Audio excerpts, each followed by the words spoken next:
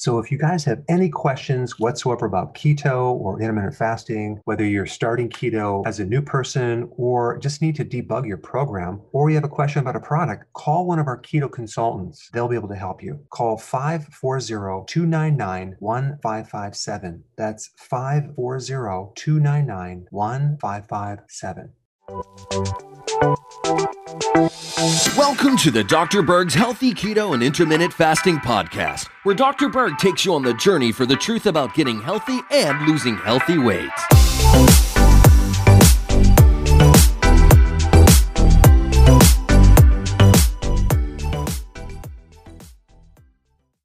Osteoporosis is not a calcium deficiency problem. So many people have in their mind that if I have osteoporosis, I need to start drinking a lot of milk, start taking calcium. So they start taking like 500 milligrams of calcium carbonate every day, expecting their osteoporosis to magically go away. Well, there's some very interesting data that talks about calcium supplementation not only not helping you with osteoporosis or reducing the fractures from osteoporosis, but increasing the risk for heart attacks and even stroke. And I'm going to put some links down below. One study talked about if you took 500 milligrams of calcium every day, it potentially could increase the risk of heart attacks by 30% and risk of getting a stroke by 20%. Now, in a review from 2018, using the routine use of calcium and vitamin D did not reduce the risk of osteoporotic fractures, but it did increase the risk of kidney stones. Now, the thing about calcium is that it's very, very tightly regulated. So if you get too much calcium, it becomes very, very toxic, very similar to too much iron or too much copper. Versus other minerals like magnesium or potassium, you can get a lot of that and your body will get rid of it, but not calcium. Too much calcium is very toxic to your cells. And if you look at certain health conditions as people get older, they're just filling up with toxic calcium. Extra calcium that lodges in their arteries, in the joints.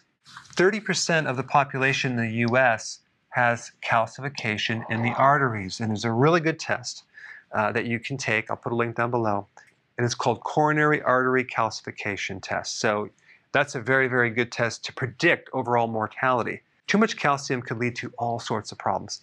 There's one condition I want to make you aware of, milk alkali syndrome. This is a condition where the person is consuming too much calcium. And it could be from drinking too much milk or taking an antacid. Here are the side effects: kidney failure, death, psychosis, confusion, dizziness, poor appetite, and the list goes on and on and on. So what I recommend is you get your calcium from your food as much as possible and never take calcium carbonate because your body has a heck of a time absorbing that. Osteoporosis is a severe loss of bone mass and density. And bone is made from protein, minerals, and calcium as well. It's not just calcium, so it's the whole package. Osteopenia is a lesser version of that. And then osteomalacia is where the bones become soft. And in a child, it's called rickets. And this is a vitamin D deficiency. What's even more important than calcium is your vitamin D level, is your stress level. Too much chronic stress or taking steroids, prednisone, for example, will destroy the bones.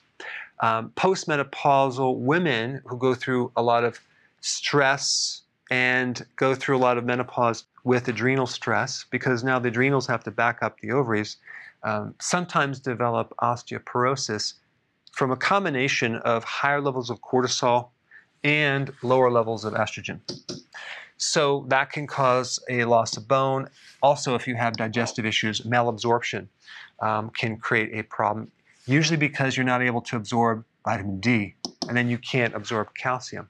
Vitamin D has a purpose of increasing calcium absorption by 20 times. So without vitamin D, you would have to consume 20 times the quantity of calcium. That doesn't make sense. Vitamin K2 is another vitamin that is ignored. This is like vitally important. Vitamin K2 has a huge purpose of making your bones very, very strong and solid to keep the calcium in the bone and keep it out of the arteries and the other soft tissues. So this right here is probably one of the most important factors in dealing with someone with osteoporosis. The other thing that's been proven is that regular exercise can greatly reduce the risk of osteoporosis. You want to keep your stress low. Make sure you get a lot of sun, or you can take vitamin D3, K2.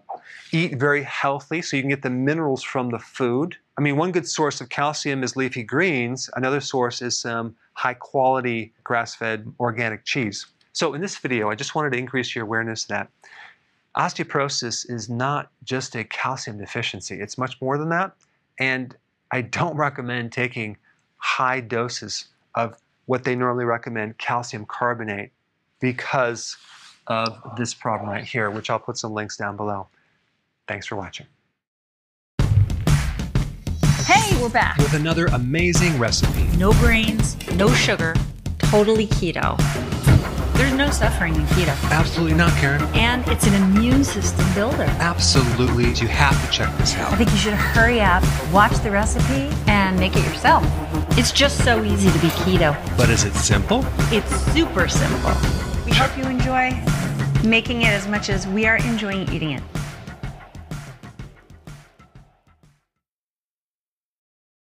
Hey guys, I just want to let you know I have my new keto course just came out. It's a mini course. It covers all the basics and how to do it correctly. You can get through this in probably 20 minutes at the very most. So if you're interested, click the link below and get signed up now.